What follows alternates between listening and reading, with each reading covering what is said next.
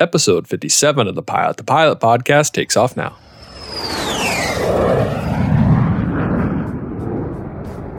Hello, my name is Jim from the Captain Moonbeam channel on YouTube. What is going on, AV Nation, and welcome back to The Pilot podcast. My name is Justin, and I am your host. Today is episode 57, and I am talking with Jim Sorsby, also known as Captain Moonbeam. Shout out to Dues19 for forcing me to have Jim on. A joke, because I did want to have him on, but he held the podcast hostage, as he said he would not listen to any more episodes until I have released Captain Moonbeam. So here you go, Deuce. This is for you. AV Nation, you are going to love this episode. Captain Moonbeam, also known as Jim, has a great story. One that is very unique, and I'm very excited to tell his story. I think that it's really going to resonate with a lot of you guys, and I think you'll enjoy it. I just want to say thank you guys for listening to today's episode, and if you do like today's episode, leave me a review on iTunes. Check out our website, thepilot.hq.com, where you can find all the information that you need to know about the podcast. Also, let me know what you think of the website. The website is a new design, thanks to my buddy Matt from Instagram. He has done a great job on it, and let me know what you think. AV Nation, I don't want to keep you any longer, so without further ado, here's Jim Sorsby. Hey, Jim, thanks for coming on the Pilot podcast. Well, I'm happy to be here. Looking forward to it. Like I said to you earlier, it has been very requested to have you on the show, so I'm really excited. I know my listeners will be very excited to listen to the podcast and hear your story.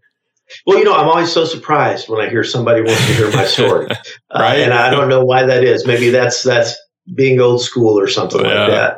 Oh, yeah. There are people out there that want to hear it. So let's go ahead and start. Let's dive right into why did you want to become a pilot? Where was the original inspiration? It started when I was either 6 or 7 years old. My dad worked for Delta.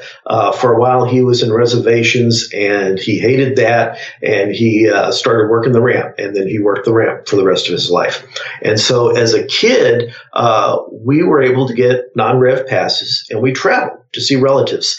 And we took a trip. I can't remember where it was, but we were at Memphis International before they'd even built the terminal. Walking out to the airplanes, they all had props, and it was a covered walkway. And it was a 2-engine Delta Airlines turboprop. I'm guessing maybe it was a DC-4 is what it was. Yeah, and I sat on the wing. I could by the window, I could see the prop out there spinning, and I was hooked from the very beginning.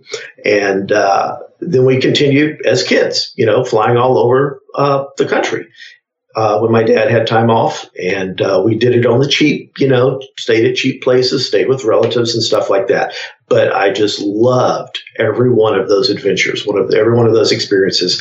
And I always wanted to talk to the pilots up front. And back then you could. Yeah. You walked on board as a kid and said, hey, I want to look at a cockpit. And they're like, oh, yeah. You want to watch us land? Yeah. Right. And I remember specifically one night as a kid, I told the flight attendant that I wanted to see the cockpit if it was okay. And she took me up there, and they just opened the door, and I went in the cockpit, and it was nighttime and all the lights and everything. It was just so incredibly cool. All that did was reinforce it. But then later in life, when I finally became an adult, I had convinced myself I could not afford to do it. It was too expensive. Right. And it was very expensive. And I eventually got married and had a couple of kids. We were living in Memphis, and my in-laws, my father-in-law was a pilot. Oh, cool. And they bought me a introductory flying lesson that I went on. This was for Christmas. And it was like, oh my gosh, that's it. I came back, I said, I want to be a pilot. It's like, honey, sorry. Yeah. Going to I flight talked school. to relatives about getting money for flight school and all sorts of stuff. And it was stop and start like it is for most people that start older. I was 28, I believe is how old I was. Okay. And it took me probably 2 years to get my private pilot's license. Yeah.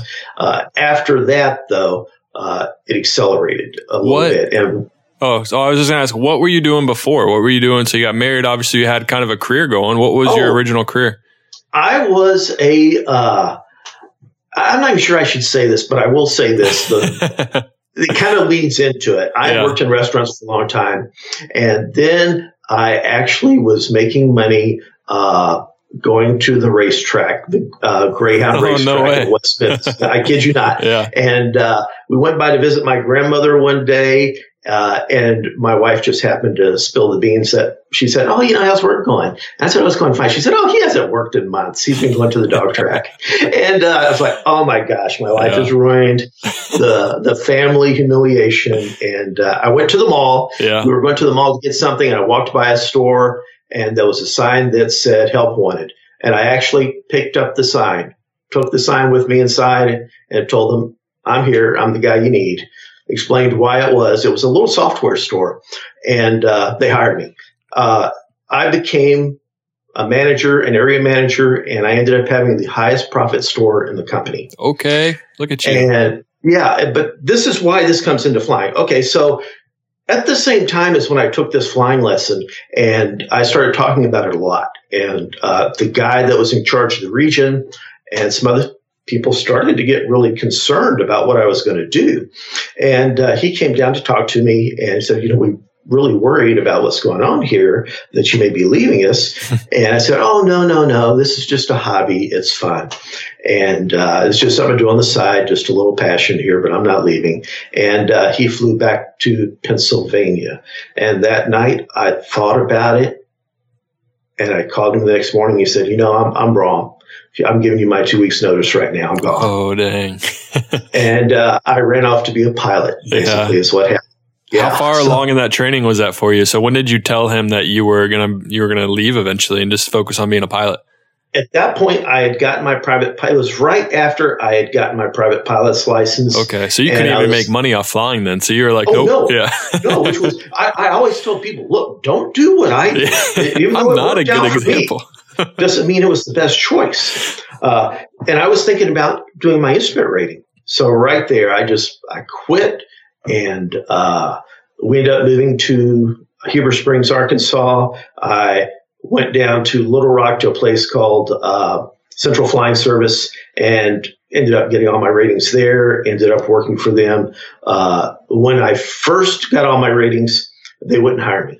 Because they didn't need any help. Right. And it was very slow, the industry at that point. There was no hiring whatsoever. So I went to Conway, Arkansas, talked to a guy that had a 150 who wanted to rent it out. And I said, "Look, I'll get the students here if you'll let me instruct in it." And he did. And I started instructing in Conway, Arkansas, and started building a little following at a ground school. And when they saw that I actually had a following, they were like, "Oh, yeah, why don't you? Yeah, we got room for you. Come on over." So I went over there, and like I said, there was zero hiring at that point. And I ended up getting about 2,000 hours instructing. Okay. And I got into their charter department at the same time. I was doing part-time charter, which was in the Bonanza, the Duchess, King Air 90, King Air 200. Uh-huh. And that's where I started off getting my multi-time, turboprop time. After that, I went to Trans-States in St. Louis, flying the Embraer 120. Okay. Eventually sold off all the 120s, and they wanted everybody to go to New York because they had opened a domicile there. Yeah. And at that point, I went back down to Little Rock, because I couldn't do that. I had a family of four. Right. I was making $14,000 a year. Not worth uprooting everyone. Yeah. Oh yeah, and I literally was one of those people that was qualified for food stamps that was flying airplanes with 30 passengers. What year was this? What did you say? 92. It's been a long time. It's just very important for the pilots that are coming up now to really realize what the industry was like. This is new. A regional airline pilot's making 60, 80 grand. Like, this is all new. It's relatively new within the last 5 years, maybe 7 years. So it's changed. Yeah, I don't think a lot of them appreciate what the past was, and they don't understand that just because you're making good money now doesn't mean that it's always going to be like that. Because as everyone knows, airlines, corporate aviation especially, are all cyclical and things could change very fast. But they need to understand just kind of where it's been in the past. And I've talked to past people on the podcast, and they're regional pilots, like you said, on food stamps. They're sleeping on benches in between layovers because they couldn't. They couldn't get a hotel. So it's like they didn't pay for anything. All you were lucky to fly a regional plane. And a lot of times, people flying regional jets had upwards of 2,000, 3,000 hours. They weren't getting hired at 1,500 hours. So it's definitely times have definitely changed. Oh, yeah, it's much better now. It was tough. And one of the things you had to do was you had to sign a $10,000 training contract. Oh, my gosh. you were liable for that if you left within 12 months. But, and this is really kind of the salt in the wound here of that training contract. It was to be a first officer on an Embraer 120, big turboprop, 30 passengers. That's the Brasilia, right? That was the Brasilia. Yeah, the Brasilia. Yeah. So the problem is, though, if you left, there was nothing you could do with that training. You weren't trained for another operation. You had no type rating that you could use. Oh, you were just a co-pilot in it. Yeah, so and it wasn't on the hook for the training. So, that was really, and what they would do is, and this is something that pilots still do today, and it has some truth to it, but it's also got a hook in it. It's got a pretty barbed hook in it, and that is, you've got to do this to get to the airlines. You got to pay your dues. You got to pay your dues. Well, let me tell you, there were a lot of people that had been at Trans-States for years. I say Trans, but it was the same for all of them. It was TW Express. That were very depressed and bitter because they couldn't get an airline job. They'd been there for, I don't know how long. And they had come from another commuter or something like that. And for one reason or another, it wasn't happening. And they weren't happy with the situation that they were in. Yeah. But like I said, it's a lot better now. Yeah, it's a lot better now. And like you said, it wasn't just Trans-States. It was every regional, even corporate departments. Corporate departments, it was very common for you to have to pay for your type rating. It wasn't like, it's very new, just like everything else we talked about, that you are getting a free type rating and not even a contract assigned. Like a lot of places don't require a training contract anymore. It is very much a pilot's market. And it's just crazy the changes. The people I talked to, the company I'm at now, said when they first came here, they had to pay, it's like you said, they had to pay 10, 15 grand for their type rating, sign a contract that they left, and they owed all that money back. It's like, that's crazy. It is. And at the very same time, I had a friend who ended up, I can't remember where he went to, but one of the requirements was that you go through their training and get your type rating in a 737 and you pay for it. Mm-hmm. When you finished, there was no guarantee of a job. Great. And he was one of the people that got type, spent the money, and did not get a job. Wow. Yeah. So and I know this is not everybody agrees with me, but I would never ever pay for a type rating. Yeah. Because the thing is, either they need you or not, and if they want you to pay for your own type rating, they don't need you bad enough. Yeah. No, definitely. I would agree with that. Let's bring it back. Let's bring it kind of all the way back to your training. So we kind of talked about how you had a software job, or you were in sales essentially, right? I was a manager of a store. Manager of a store, all right. It was in a mall, and they sold home computers and software. Okay. Computers and stuff. What was training like while you still had the job? Because you kind of had training with a job and training with no job. So you were able to commit full-time training later. What were the difficulties with, because a lot of students now need to have a part-time job or a job to help pay for their training. So talk a little bit about how you kind of managed your time and how you made time for flying while you're working full-time. Well, there's even more to that part of the story because, like I said, I had a family of 4. I lived 65 miles north of the airport. Oh my gosh. Little Rock, where I was doing the training. So I tried to work some part-time jobs at the same time, and it was difficult. Mm-hmm. And then when I got my ratings, I still didn't make that much. I was an instructor. I was only making, I'm thinking maybe $800 to $1,200 a month. Dang. Yeah, it was not much at all. And when I started doing the charter stuff with them, I made more.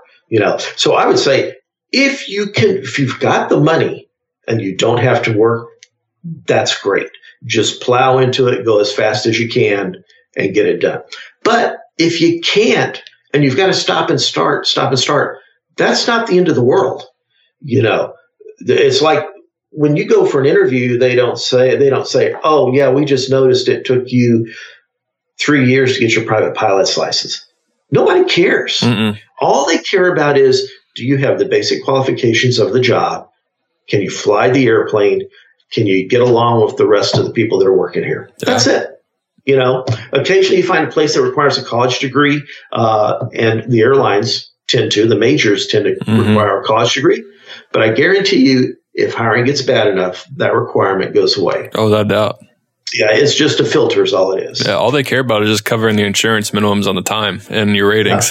Yeah. Yeah. Oh, I got on a tangent here. I was going to tell you what else happened. Yeah. Okay, so I'm working full-time for this company. I live in Heber Springs, Arkansas, 65 miles to the north. One day, one of the instructors decides he wants to get a college degree. He said, hey, we're just sitting around here. Let's drive down to this place, Arkadelphia in southern Arkansas, 65 miles further south. Jeez. Why don't you just go with me? We don't have students today and check it out. So I go with him. And we take the tour, do the whole thing. And he decides not to do it. And I sign up, drive to Memphis the next morning, get all my transcripts because I'd gone to college there, come back. And so I'm driving now 240 miles round trip on Tuesday and Thursday while I'm a full-time instructor to get my bachelor's degree. And not only that, but you have a family of 4. Yeah, which turned into a family of 5 eventually. Oh, geez. So what was, Well, I mean, just talk about that. So how did you balance that? How did you balance family life and kind of school and flight instructing and building time? Because we all know when you're building time, flying is king. Did you have to sacrifice school for flying or vice versa? I really, in some ways, had to sacrifice, the flying because I didn't manage it very well. Mm-hmm. Sometimes some opportunities would come up and I just have to say, I can't do that. Yeah. So that slowed me down a little bit, but it didn't stop me because I was pretty persistent. I kept pushing at it. And, I think I made the right choice along the way. Definitely because I'm still married and a lot of people are not. No. So obviously you did something right. Yeah, that's right. Yeah. What, so did you finish your bachelor's then? I got a Bachelor of Science in Aviation. Okay. I started out originally, in microbiology in Memphis, but ended up after 3 years not finishing up. So I transferred credits over and finished in aviation. Okay, nice. Yeah, my degree is also in aviation as well. So talk about check rides and stuff. What were your check rides like? Did you have any issues when you were doing your training at all, or did you fail any check rides? It was pretty smooth sailing. I failed 2 check rides. Okay. The first one was all my fault. Yeah. And that was my initial multi-engine way back. And what I did, and this is a classic mistake, the first takeoff, he pulls that throttle back. And I was ready for it. I mean, I was like a coiled snake ready to strike. I was so prepped for this and hyped up. And I slammed that rudder on top of the good engine. And I slammed it so fast and so hard that plane swung over. And at this point, it's like, what the hell? Which engine was it? So he said, okay, that's good. Let's go back. So it was a learning experience. And then the next time I calmed down, came in much more smoothly and a little less rudder. And the other was years later. And I'm not saying this to denigrate anybody that works for the FAA or anything like that. I had this job flying freight in a Cessna 210, and I had to take a check ride with the FAA. It should be the simplest check ride in the world. Okay, and we're just about done. And we're doing this ILS, and, I'm under the hood, so I'm scanning the instruments. And what did he do? He pulled something, or he flipped the frequency on the localizer, and all of a sudden, my needle went off or it went dead. Mm-hmm. And I thought, what the hell? And I glanced up and saw it was on the wrong frequency. I didn't realize he did this, so I popped it back in, and it came back. Yeah. Naturally, it's like, what else would you do? That's right. So we're getting close to decision height. I'm like, I'm looking at it, scanning it. I'm thinking, okay, 300 feet here. And it does it again. This time I just hit it right away. And as soon as I hit it, it said, bust, you're done. I'm like, what? What the hell? Did he want you to go around? What was the mindset of that? Well, I'm sure what he wanted me to do was to go missed. That's what he to do. And I was flying the plane like if I'd really flown the airplane. Yeah. And I got cargo, I got to land, so let me put the localizer back on. That works perfectly fine. yeah. I don't know why it's flipping like that. Yeah. And he said, and this was like right at about decision height, that I had gotten, I can't remember what it was, half scale decision, deflection right at that point.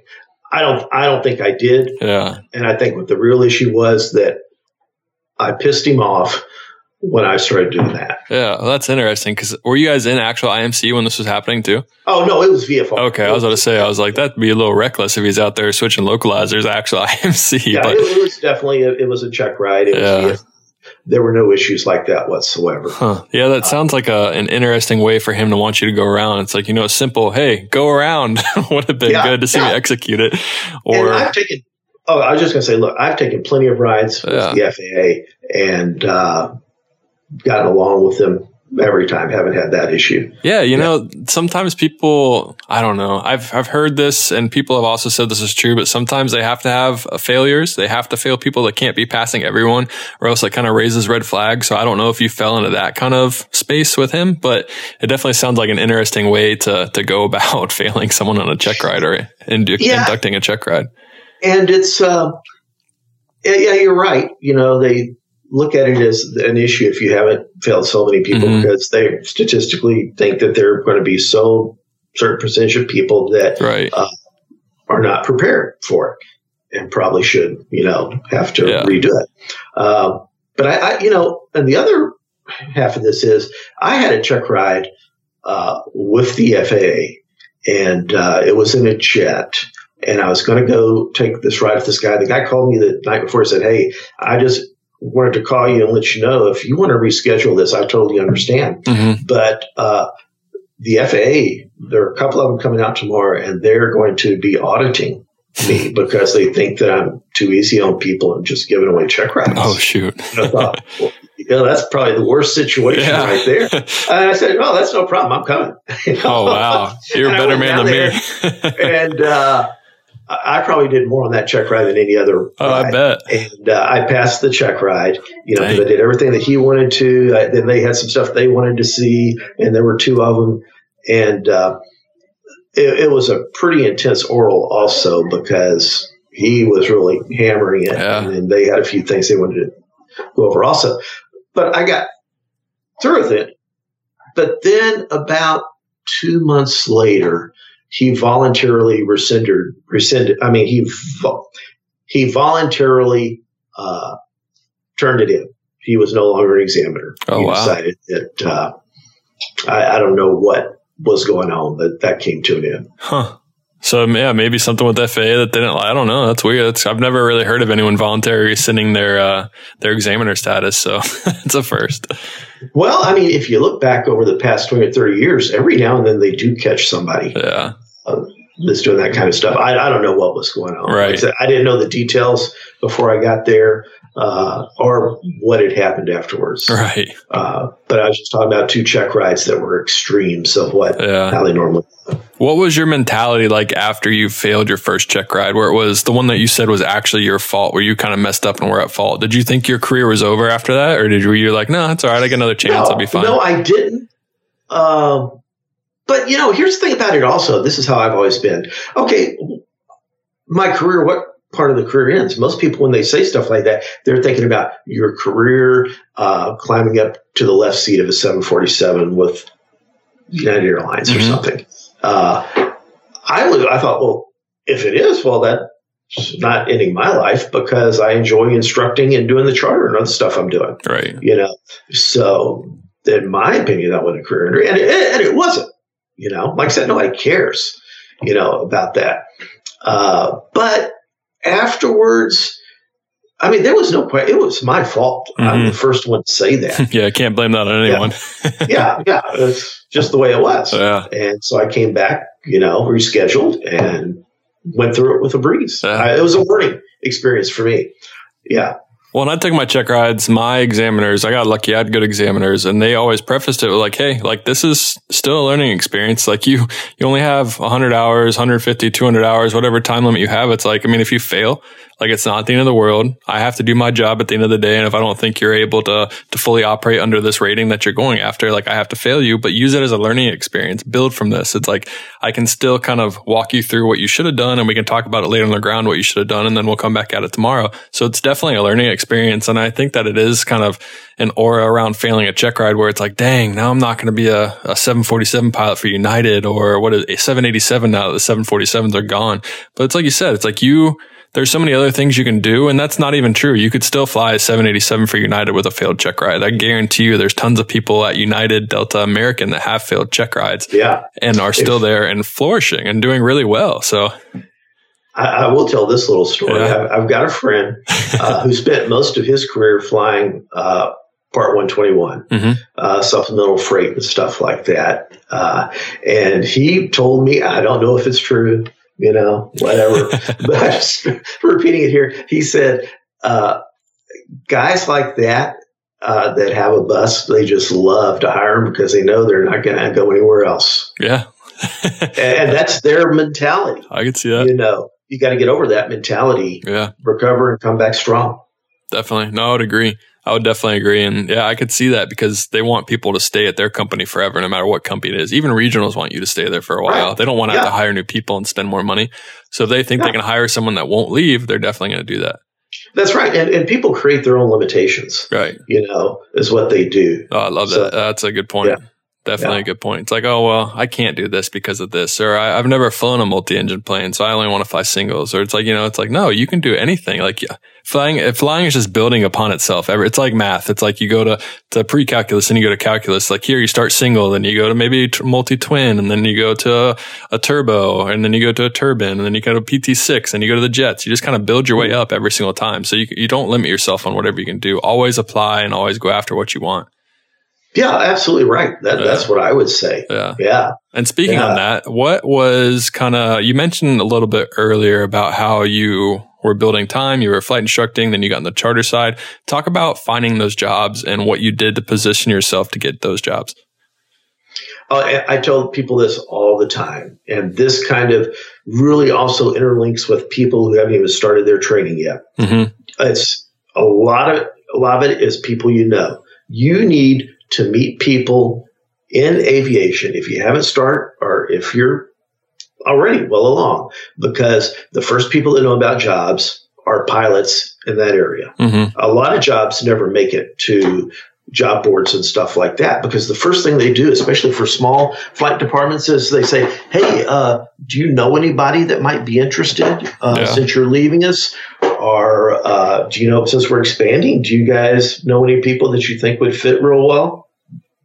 That's how a lot of it happens. So because of that, the general public or some guy in another town would never have any idea that that job was even open for consideration. Yeah, no, that's true.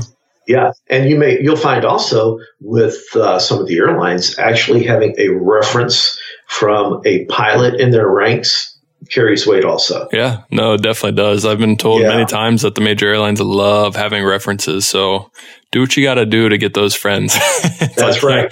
Yeah. Go buy a ticket and hang out at the gate and talk to every pilot you can. Well, absolutely right. And, if you're the kind of person that just does not get along well with others, you're going to have a problem in this industry because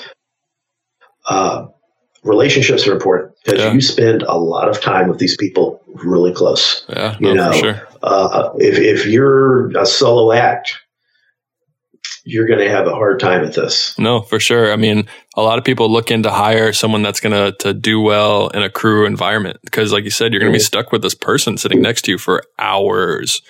Days. Absolutely. Yeah. And if you can't get along with people, then they're going to sniff you out. And the last thing someone wants to do is be stuck with, I'm stuck with this guy again. It's like, don't be that guy. Be the guy that everyone wants to fly with.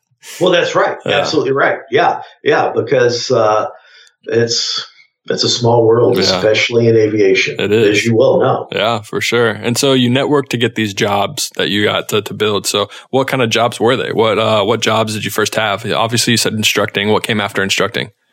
Well, I flew charter, and what planes did you fly? Years.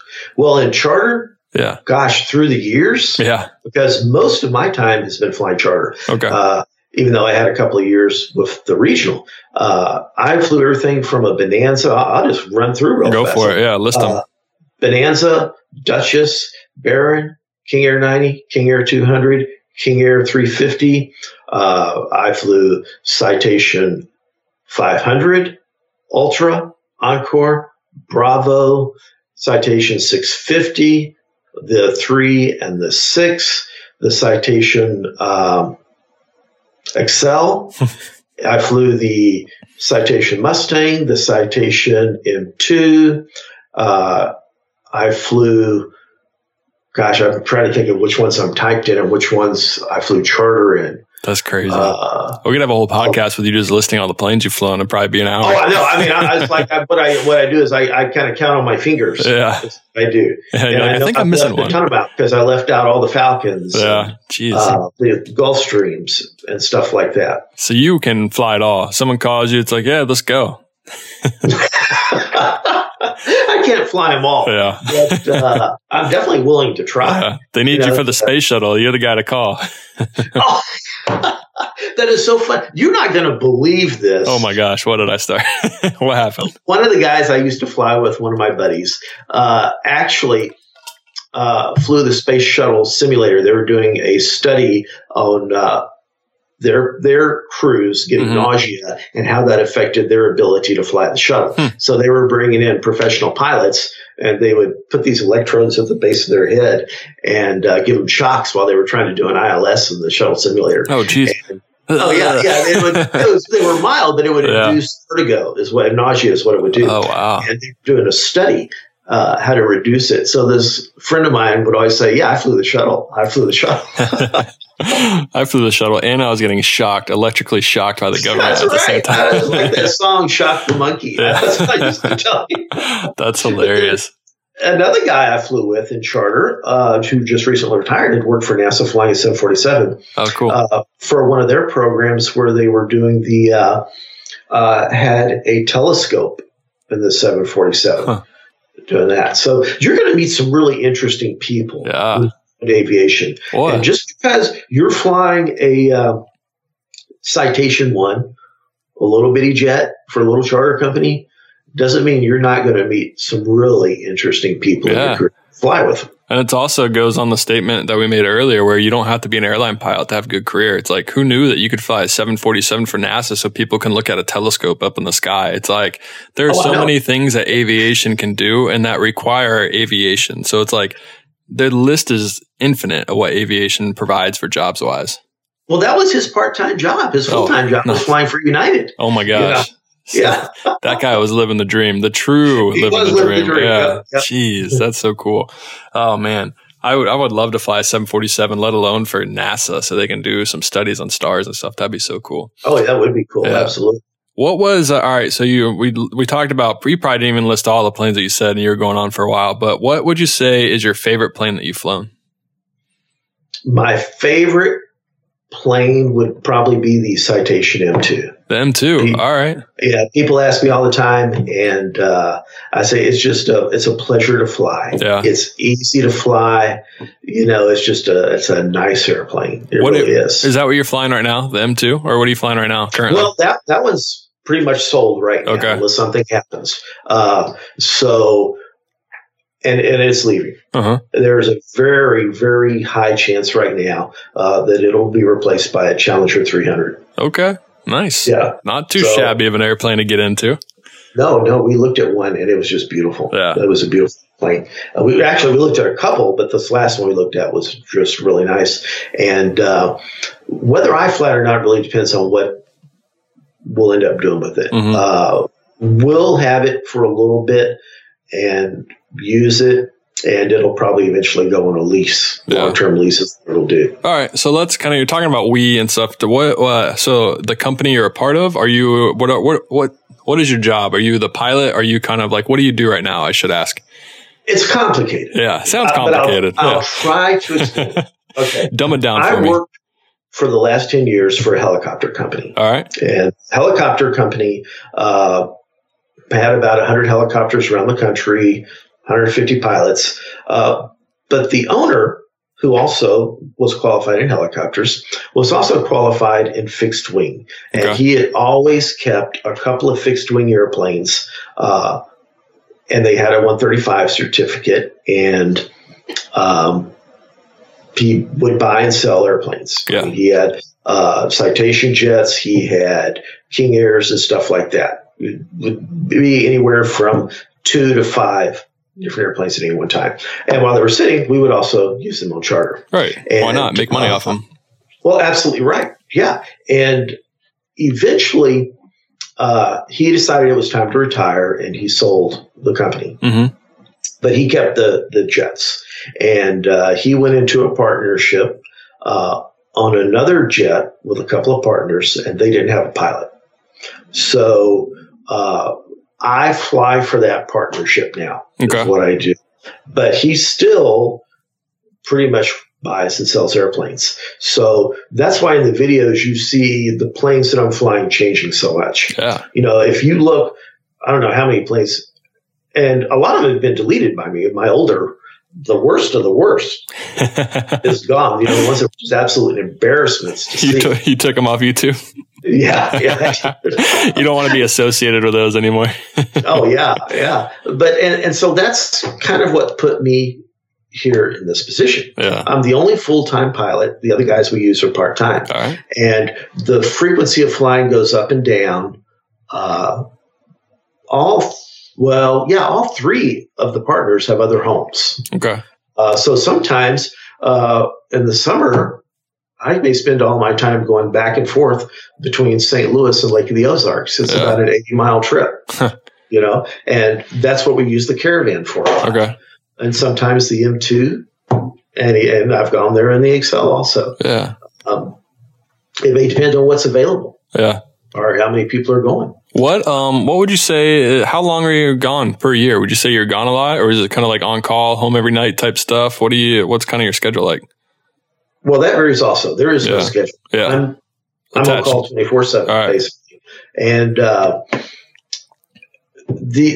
go through these spurts where they do a lot of flying, and then there'll be areas where they slow down. Mm-hmm. You know, and you'll see that affect my channel going up and down with the number of videos I put out. You know, right now we've got a lot of stuff going on. I'm actually working on a video I'm hoping to get out in the next 2 or 3 days. Oh, nice. But if all of a sudden, you know, I get a call and they say, hey, you know, we got to do this, or we've got a new airplane coming, we got to take care of it, this stuff, that affects everything. Yeah, no, definitely. Flying obviously comes first because, I mean, that's the job that pays the money, you know? Right. Like, and people will think I've disappeared. Yeah. And in a sense, I kind of have, but I'm not gone. Yeah. You know, so I'm always pulled back to it when everything slows down. Yeah. And what I will do also that people don't realize is I also do Instagram, and I'll do these little live things on Instagram, and I'll do Instagram stories of trips and stuff.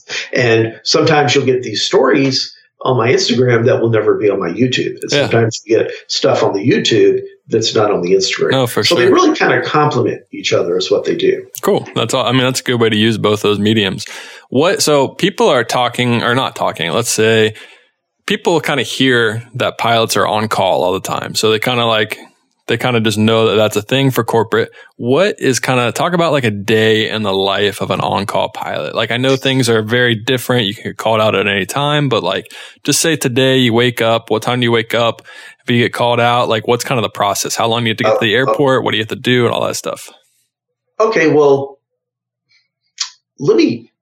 it's different. If you're on call or on reserve for an airline or for a regional, that is a very different thing. Right. I mean, you've got specific hours that you're actually on duty, and you've got a time from the call to the time you have to be at the airport. With this job, I don't. You know, I just know that at any time something can come up and they may need to go somewhere. And normally I get substantial notice. But occasionally something happens, and, you know, either we can do it or we can't. And let's say, you know, this evening I'm after dinner, I'm having a glass of wine with my wife, and they call and say, hey, we need to get down to Jacksonville right away.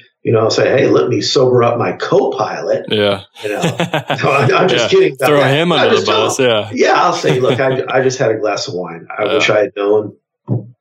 And it's not something that I'm going to get punished for. Right.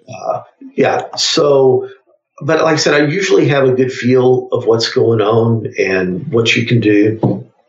And they tend to be very respectful also, in that sense, and let you know ahead of time what's going on. But with people, things suddenly come up that they had no idea about, that are going to happen. Life happens. Yeah, life happens. Life happens, definitely. And you're the driver. Yeah. So you're a tool that they use to further their business or to further themselves personally, or you're the Uber driver of the sky, essentially. Sometimes, you're just that's absolutely right. Yeah. So I mean, it's nice that they give you a notice, because a lot of places won't do that. A lot of places are like, "Hey, we need you now. Come on out." It's like, I had a beer. It's like, "Oh, sorry, you shouldn't have done that."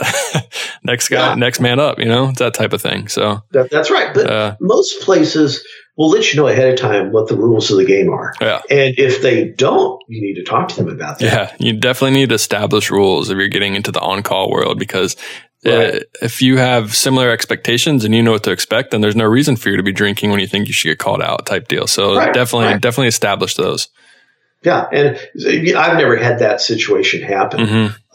Where I've had situations happen where we couldn't meet, a sudden pop-up was that I'm either flying one of the other airplanes. Yeah.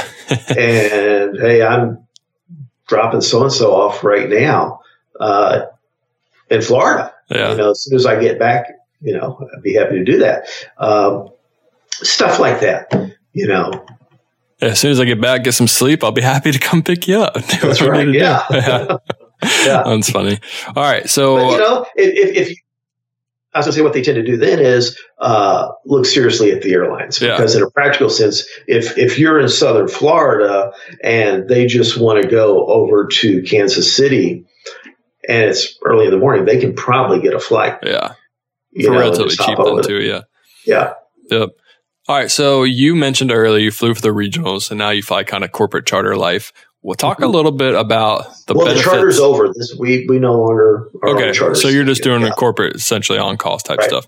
Right. So talk a little bit about the benefits and the pros and cons of regional, pros and cons of corporate, and then talk about why. I know you talked about you quit the regional because they moved their domicile, which happens a lot. But are there any other reasons? Would you have stayed on with the regional and followed the airlines the whole way if they didn't move their domicile? Kind of talk about the reason why you kind of switched over to the corporate life.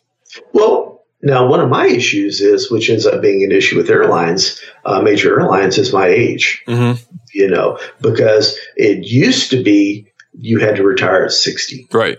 So you had to look at that time frame of how long you would be there and doing that. And at some point, it's not worth it unless you're just going to do it so you could say you did it.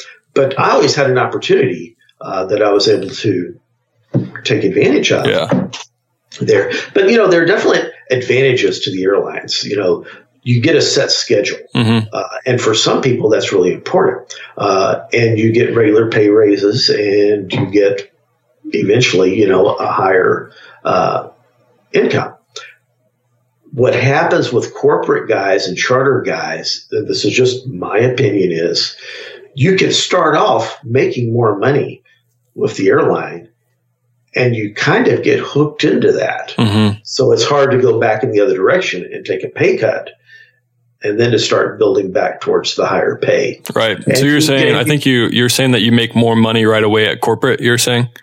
I think it's possible. Not everybody does, but it's possible. And it's hard to step away from that money because you take such a drastic pay cut. That's kind of what you're getting at. Okay. Right. Yeah. Now, that was in the past. I think it's changing now. Yeah.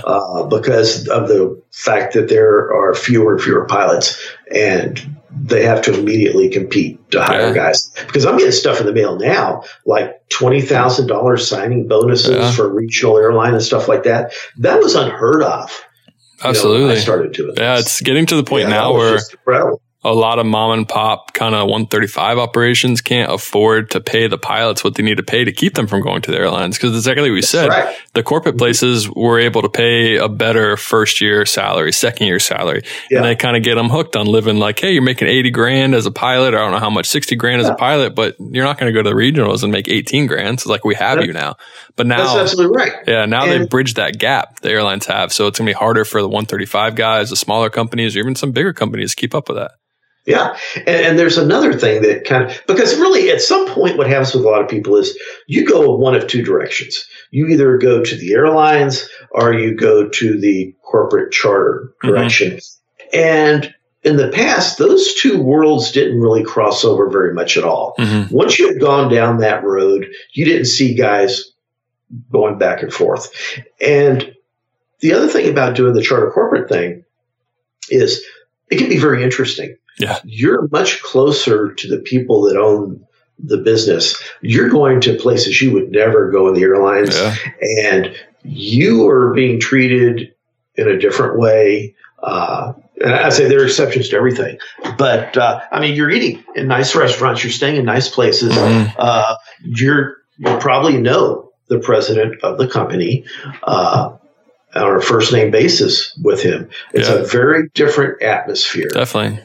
Than the airlines, because on the airlines, you're doing the same thing over and over again. Yeah. And when I was flying for TWA Express, like we'd fly these routes, and without even trying, you would end up memorizing all the frequencies because you were doing the same routes over and over. Not only that, we were staying in the same hotels in the very same room with the same bed bugs. Yeah, bed bugs. That's right.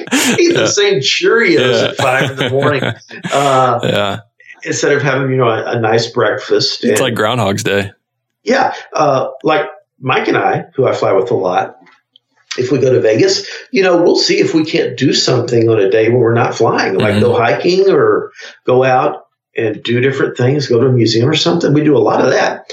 And that's much more difficult to do with the airlines because for the other thing is you're flying for a different person every single time. Yeah. Almost every time. It takes a while till you cycle back around and end up with somebody that you had flown with previously. Yeah. So it's not like you're out there with a buddy of yours you've known for years and say, hey, let's go do this, Yeah. Well, that kind of goes to the expectations of what you expect the pilot to do, because every pilot's different. Like if you fly in your case, you fly with Mike over and over again, you can count on Mike to do the same thing at the same time and it's preloaded or everything's there. But if you're flying with a new person every time, it creates a new dynamic where you're kind of feeling out like the first couple of days or the first couple of flights. You're like, what's this guy like? Like, can he fly? Can he land? His first landing, you're kind of perked up a little bit, your hands closer to the yoke. You're like, all right, if I got to take over and save the day, I'm here. But when you got your buddy flying with you who you know and who you can trust, you're kind of, I don't want to say complacent because you're probably still like on top of things, but you're more relaxed, you're more like, there's I can a lot count of on truth this guy. to that. Yeah. And that's really standardization is so important. And the airlines have absolutely excelled at that, but it's still very important in the corporate world. Because of, flying with somebody one day that you've never met before. Yeah. You don't know anything about them. You don't know their backstory, but at the airlines or even some bigger corporate companies that have a huge compilation of pilots, they have set standards essentially. It's not like a wild west where they're cowboys flying like crazy, but like they have the set standards, SOPs, so you should expect everything, but still everyone does something different. There's a lot of straying from SOPs and even bigger airlines, I would assume. It's just how it is. People fly the way that they always were taught to fly, That's right. I mean, you fly like your first instructor. In a sense, for sure. As far as the basics, one thing I thought about when I was instructing was because I ended up, actually probably several hundred people, getting them their certificate and thinking, oh, those are like little mini-me's out there running around in the aviation world. Little Captain Moonbeams, yeah. That's right, yeah. Do they all have flight vlogs? Do they all record everything? Let's hope not. Yeah, I know, right? That's hilarious, yeah.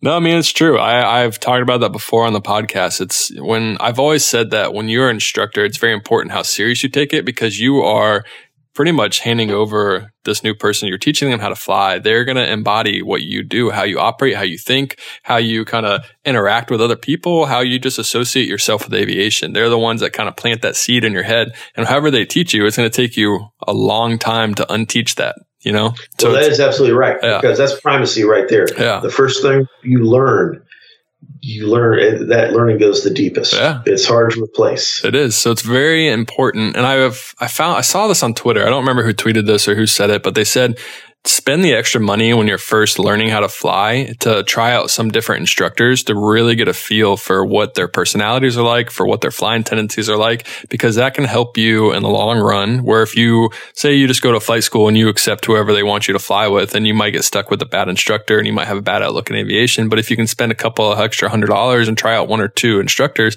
then you can find one that can truly teach you and you could learn from the best, essentially. Well, that's not such a bad idea. And that's kind of what the 141 schools do a little bit, is they'll have you fly with other instructors as you go up through the certificates. That's interesting because, and I saw this a lot when I was instructing. You get these people that have gotten their instructor certificate strictly to build time and get to the airlines.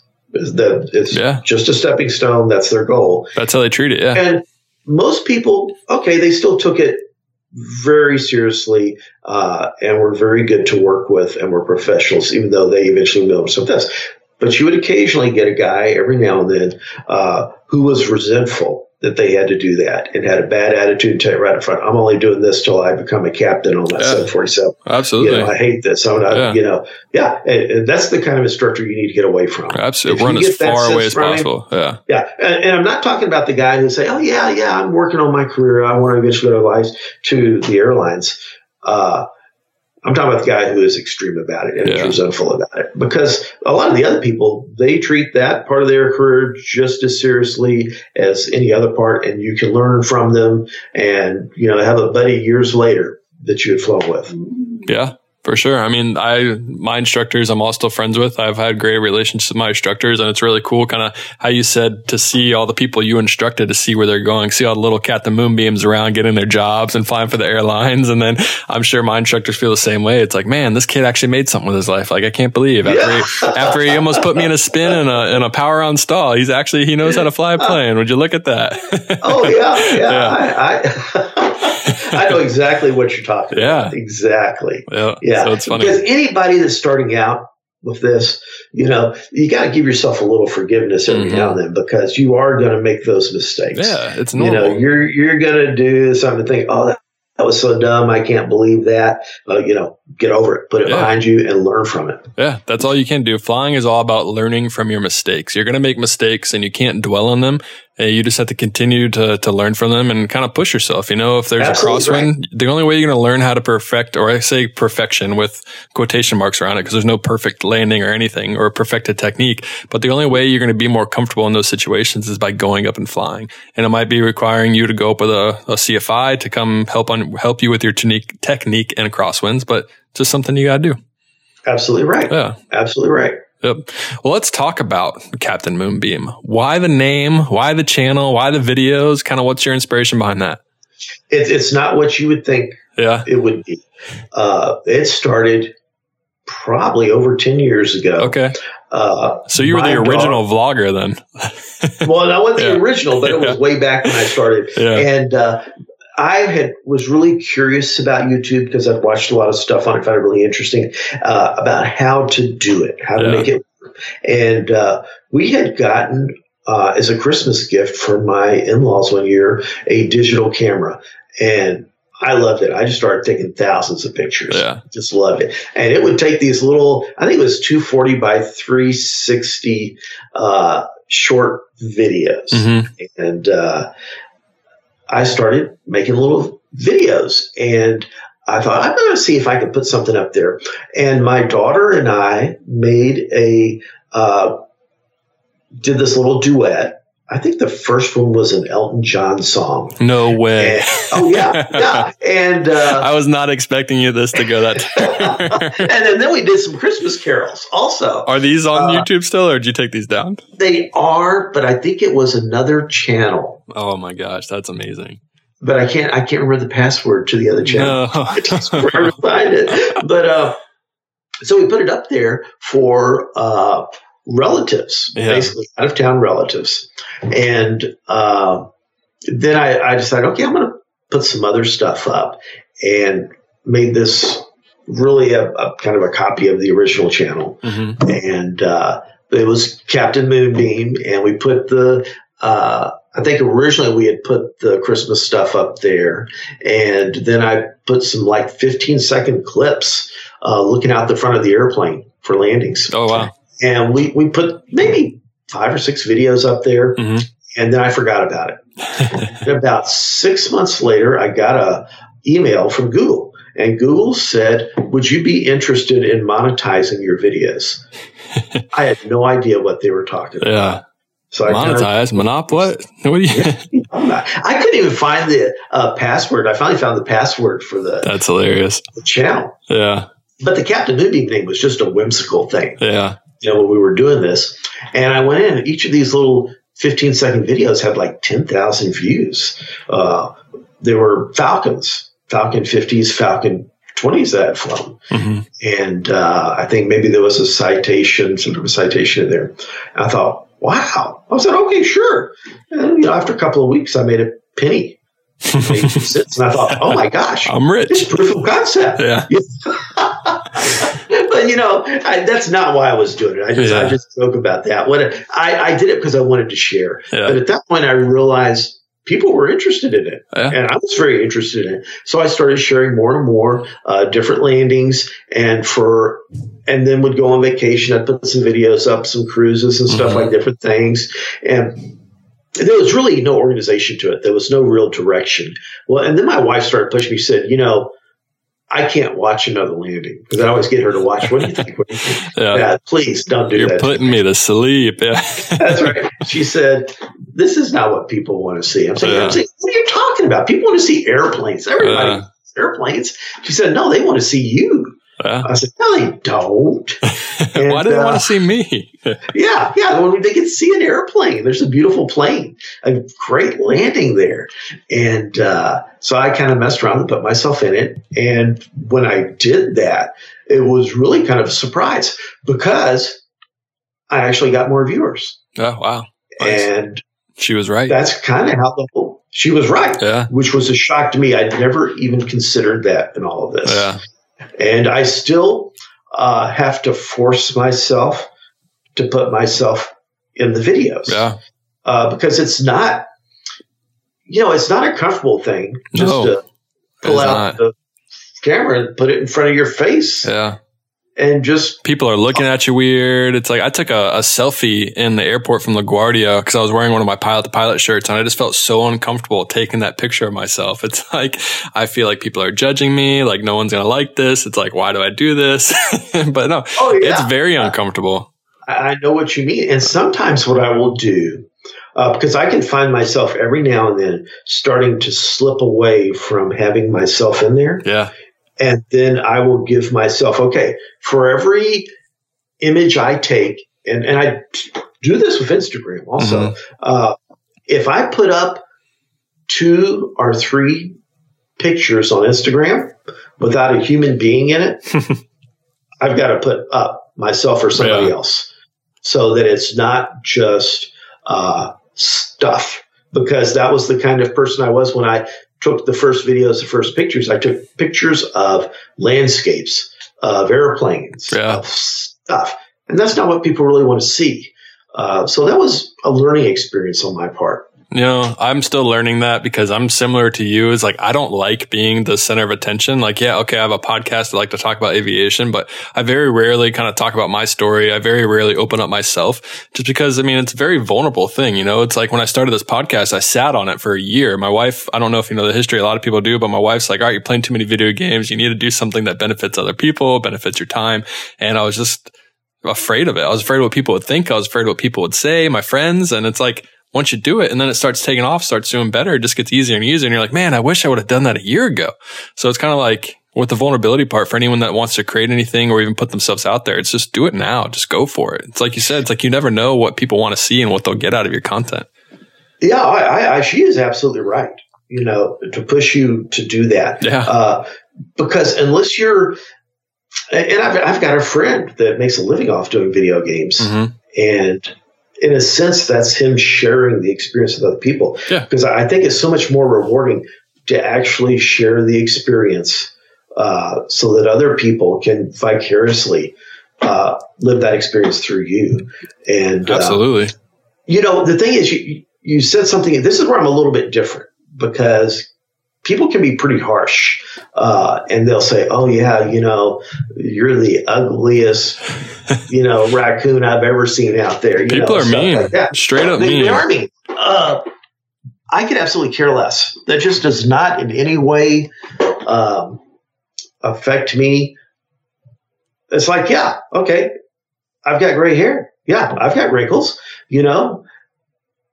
But I'm proud of them. They're from experience and all this. And, if you don't like it, that's fine. I'm good with that. There's lots of other stuff to watch. I hope that, I put something up that other people enjoy. Yeah, but I just don't let that stuff bother me. And I think it's hard not to, but yeah, you're right. Yeah. It really is. And I think what other people have, from what I've noticed, on the internet, just a little digression here. Some people have a really tough time, I feel for them, and get involved in these discussions with people that are just tearing them up. Yeah. Which I don't get why you would do that. No, not at all. Especially when you're offering free content for people to watch and to see, for everyone to enjoy. And it's just like, why take it dark? Yeah. It's like, well, I'm just here to shine light on this amazing career that I have and offer someone a chance to see what it's like to fly these type of planes. So yeah, it's like, what's this needed for? Nothing. Yeah. And I think some people, speaking of value for nothing. Yeah. Mm-hmm. I do make a little money off the, because I want to talk to this. And to me, this is important. I do make some money off the ads. I do make some money off the Patreon. Mm-hmm. It's not a lot. The Patreon, I appreciate everybody doing that. But I had an experience in our family with an older person who was sending out her money to anybody that did a promotion or anything like that. Mm-hmm. And I've always had this fear with the Patreon that there would be somebody that joined it that started sending more than they should for their situation. So I've really got this kind of odd relationship with it. I appreciate it. Don't get me wrong. I always worry, though, about that person behind the screen that may be getting older and may not be thinking it through, that starts sending something that they really need. No, I definitely agree with you. When I first started, I have a Patreon too. When I first started Patreon, I was kind of against it because I didn't want people to think I wanted to take advantage of them. It's like, I didn't want people to think that I'll only do the podcast if someone pays me to do the podcast. I'm only here to make money, which I'm not. I'm here to create content. But one of my friends and kind of person that kind of helped me out and kind of talked to me a lot, it was Stabilizer Motion for Instagram. He kind of had a big Instagram following, and he was kind of like, no, man, these people want to give back for what you're giving back to the community. They want to give you something for your podcast because they love it so much and they appreciate it. And once I kind of wrapped my mind around that, and that it wasn't me necessarily like wanting their money, it was them saying like, hey man, great job. I appreciate what you do. Like that really helped me out with Patreon. And I kind of came to the same conclusion also, because I actually contribute to other Patreons also. And the ones that I contribute to are musicians, people whose music I've used and stuff like that. So that's a benefit that you get from them. And it benefits other people. And I'm thinking, I need to support them also. Yeah, for sure. That's a really important thing, to support artists so that they can continue to put out things that I agree 100%. People really enjoy. Yeah. But I would also, without that and without the AdSense, I would still do this. Yeah, it's fun, right? I'm not doing it for it. Yeah, it's fun. Yeah. So I asked my followers if they had any questions for you. And I have a couple. I think I have 3 so far that were worthwhile of asking. Some of them, as you know, internet trolls. But one of them is from Mackenzie Luke 32. And it says, how long do you see yourself flying professionally? You know, that's a really good question. I don't know. Yeah. And this is the one thing that's different in this industry. In the airlines, you had to retire at 60 originally as a captain, and you could stay on as a flight engineer until you were 65. But as a pilot, you were done at 60. Right. Then the law changed, and you could fly till you're 65. That's where it currently is with the airlines. At 65, you're done. Yeah. It's checkmate. You're out. Yeah. Yes. When I started in this industry, down in Arkansas, one of the captains I flew with was 81 years old. I flew as his co-pilot in a Baron and a King Air, and he did a great job. He eventually lost his medical. He was golfing at the Little Rock Air Force Base in the middle of August, the middle of the afternoon, and he fainted. Oh, no. When he came to, his buddy was there next to him and said, oh, don't worry, I called an ambulance. And he was saying, oh, no, why'd you do that? Yeah. and he ended up losing his medical. Why'd you try to save my life? That's right. Now I can't fly. Don't you know what you've done? No, that's absolutely right. That's how everybody thinks. And he would come out and have lunch with us all the time saying, I'm working on getting that medical back. Yeah. You know? And so the point here is, some places have a mandatory retirement at a certain age. Yeah. There are a lot of these companies, though, that there is no mandatory retirement. And if you're competent and you're somebody, they still won't. Yeah. Keep working there. Yep. And I've worked at a number of companies like that, and I see it all over the place. I met a guy, I forgot about this, out of Kansas City, and he was older than 81. Oh, wow. And he was still instructing, teaching a ground school, and flying a jet for another company. Dang, good for him. And he had a sports car out there. He was he was loving life. There are some guys that just don't want to get rid of it, you know? It's like, I don't know if they got into it later or if it's what they've always done. It's like, hey, if I'm 82, if I'm still in good health, if my mind is still there, why not? Why not go teach? That's absolutely right. Yeah. Why waste it? And it's important to have a purpose. Yeah. And that gives you, some people, that's their purpose. Agreed. But you got to be careful, because if all of a sudden you can't fly and you lose your purpose, then what do you do? Yeah. So I think it's important to also have a purpose outside of aviation. Oh, I 100% agree. Yeah. Yeah. If I lost my medical, I would still be involved in aviation. I'd be in aviation. I'd probably, travel in my truck with my wife. We've got a little 2-person trailer. I'd make videos of that. Nice. And that sharing, is a type of purpose also. Yeah, for sure. Yeah. All right. I got another one for you. This one is from The Jimmer. And we kind of talked about this earlier. It says, I've seen him fly maybe 4 different aircraft types. Which is the most and least favorite? So if you had to choose one that you love the most, which we already talked about, but you can say it again, and choose your least favorite. I have a least favorite. Uh-oh. Yeah, but I hate to say, because, somebody put a lot of time and money into creating an airplane. Yeah, that is true. So I hate to really trash an airplane. Well, I want to say necessarily trashing an airplane. It's just kind of like where you rank it in the planes that you have flown. It's like you can't help if another plane is better than that plane. Well, part of the problem was the airplane did not really fit our emissions. And I'll tell you what it was.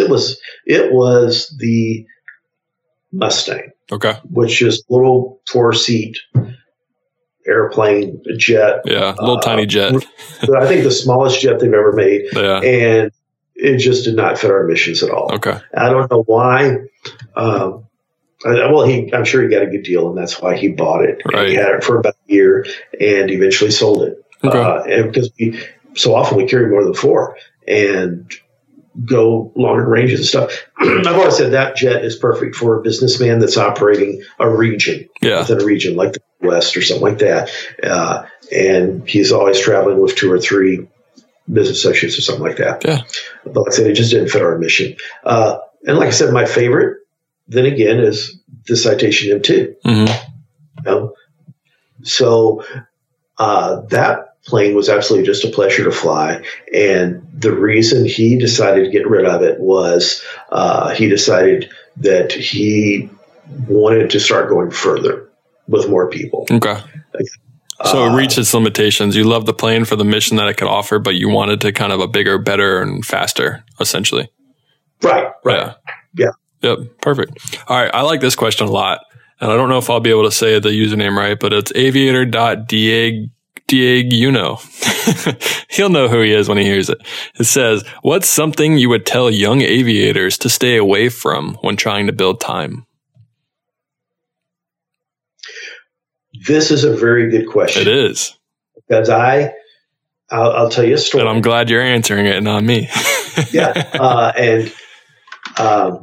Years ago, when I was working as an instructor, there was another instructor there, a young guy who had gotten a job in, I'm not even sure what kind of airplane it was. It was a jet. I'll tell you that. It was a jet in the right seat.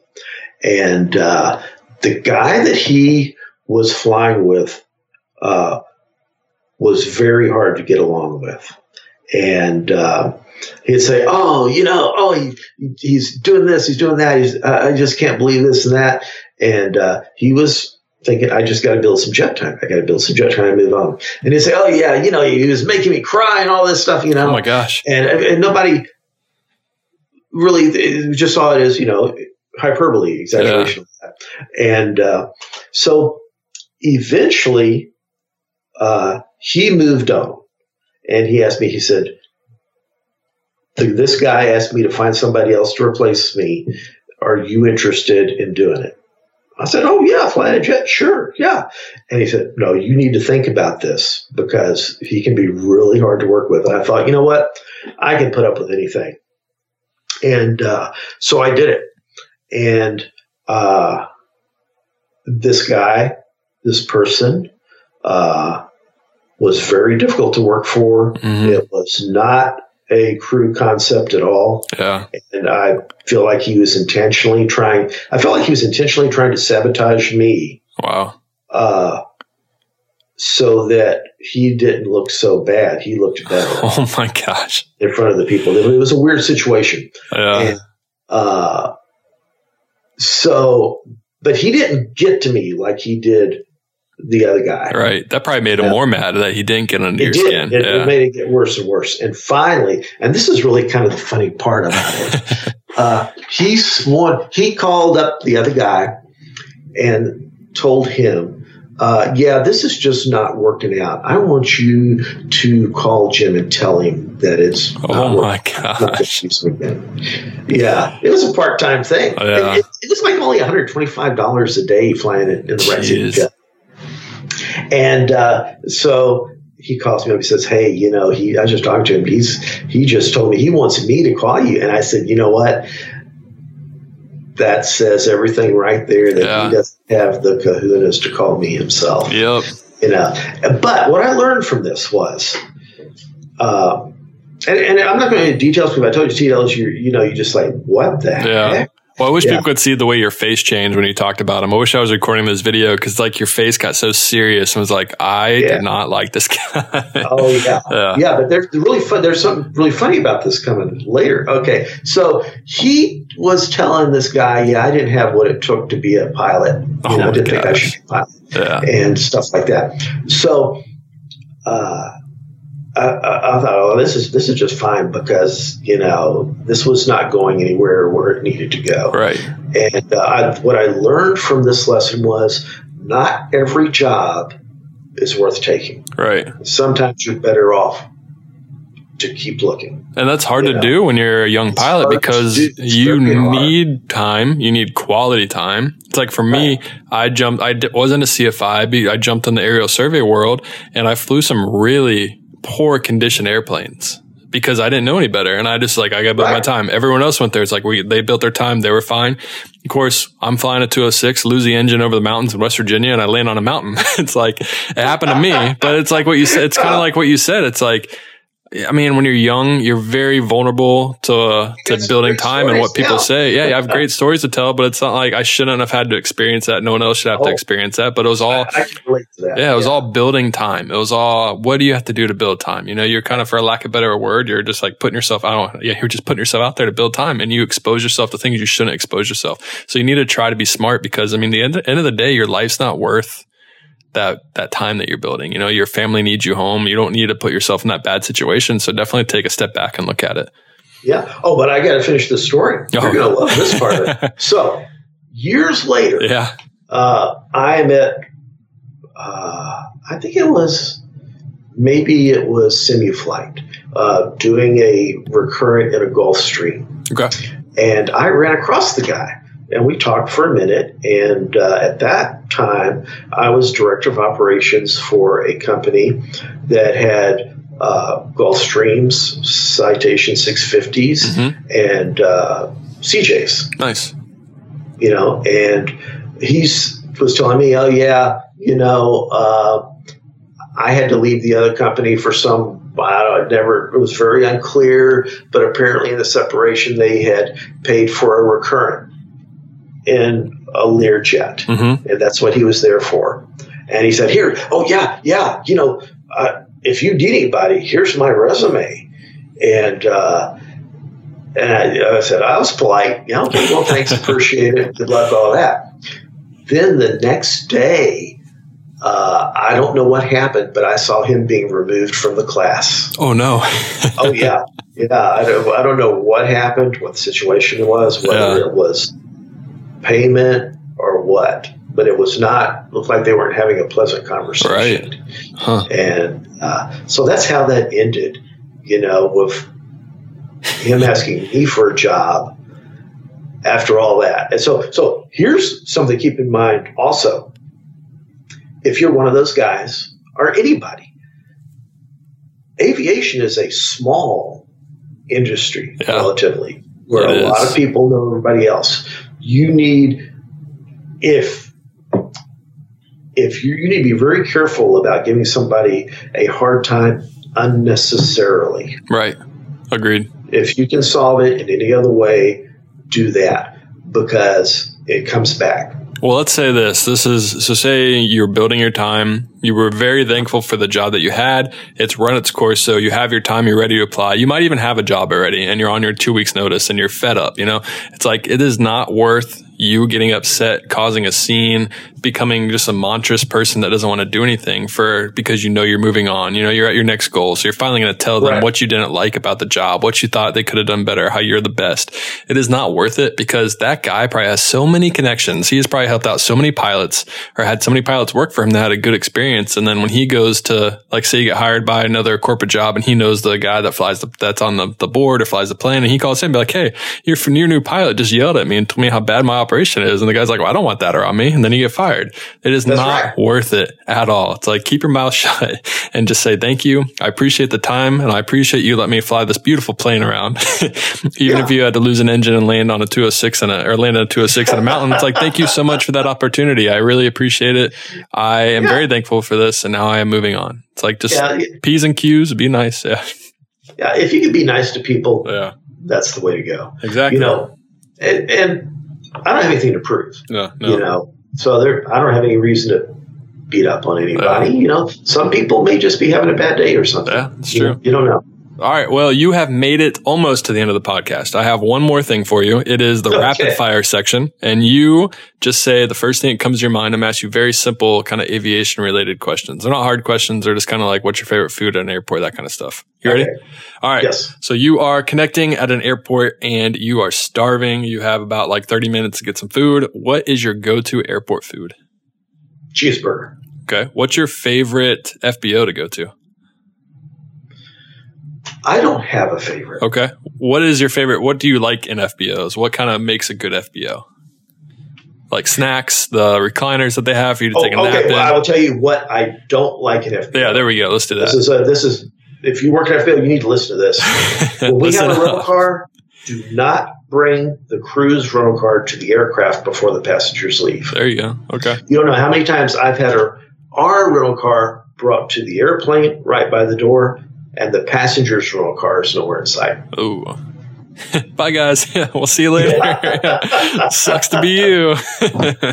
Yeah. That's funny. No, I mean, that's definitely true. All right. What's your favorite airport that you've ever landed at? My favorite airport, I like my home airport. Okay. Yeah. What's your least favorite airport, if you have one? My least favorite airport would probably be Aspen at Eagle. I don't have an issue with Eagle more as Aspen because it's just unnecessary.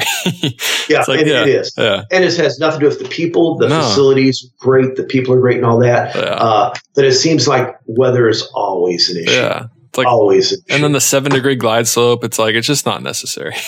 Oh, yeah. And then you get on the ground in the wintertime. There's no place to put your airplane in or something. Yeah, no. Because space and it's covered with ice. Yep. It's crazy.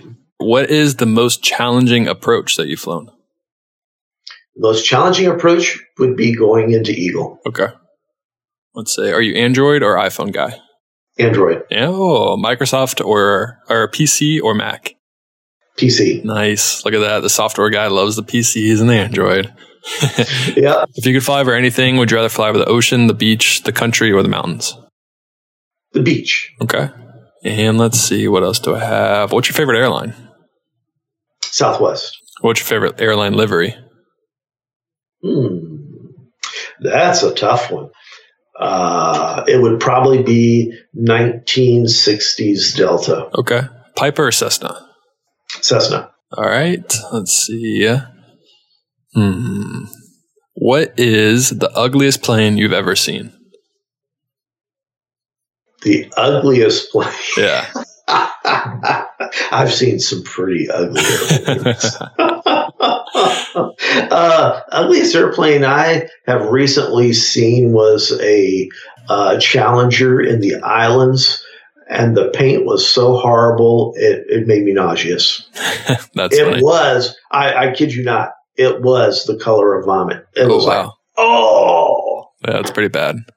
Let's see. I had one off the top of my head and I can't think of it anymore. So I just asked, what's the ugliest airplane? What is...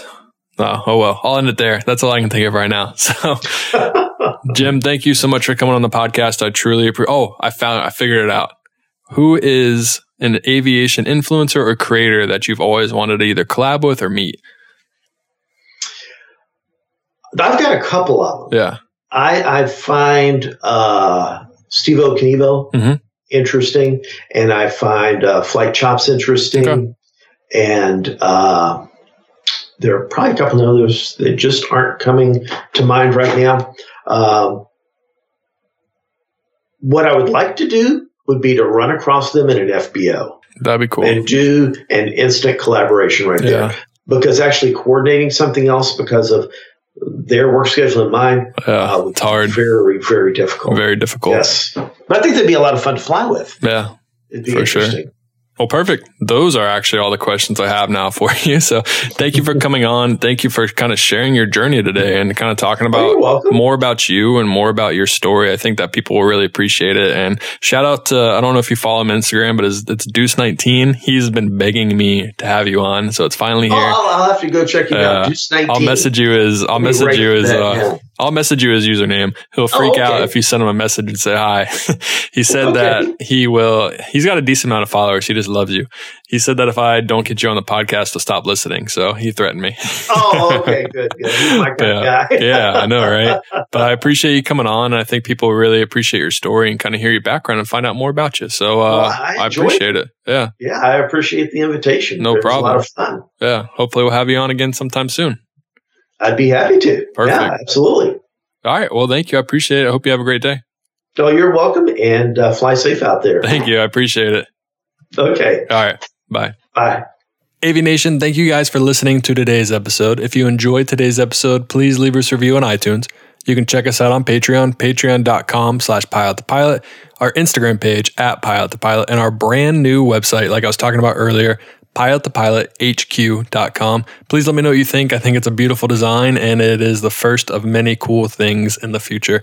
So AV Nation, I thank you guys. And I want to give a quick shout out to my Patreon supporters. This is for the $20 and up group, you get a keychain, a sticker, and a t-shirt. I want to give a shout out to Micah Maziar, Matteo Caligueri, John McCall, Stuart Roderick, Garrett Green, Kylie Giffen, and Abner Cordero. Thank you guys so much for your support. If you'd like a shout out, go ahead and check out Patreon and you can become a Patreon supporter today. I could not do it without my Patreons. AV Nation, I hope you have a great day. And as always, happy flying.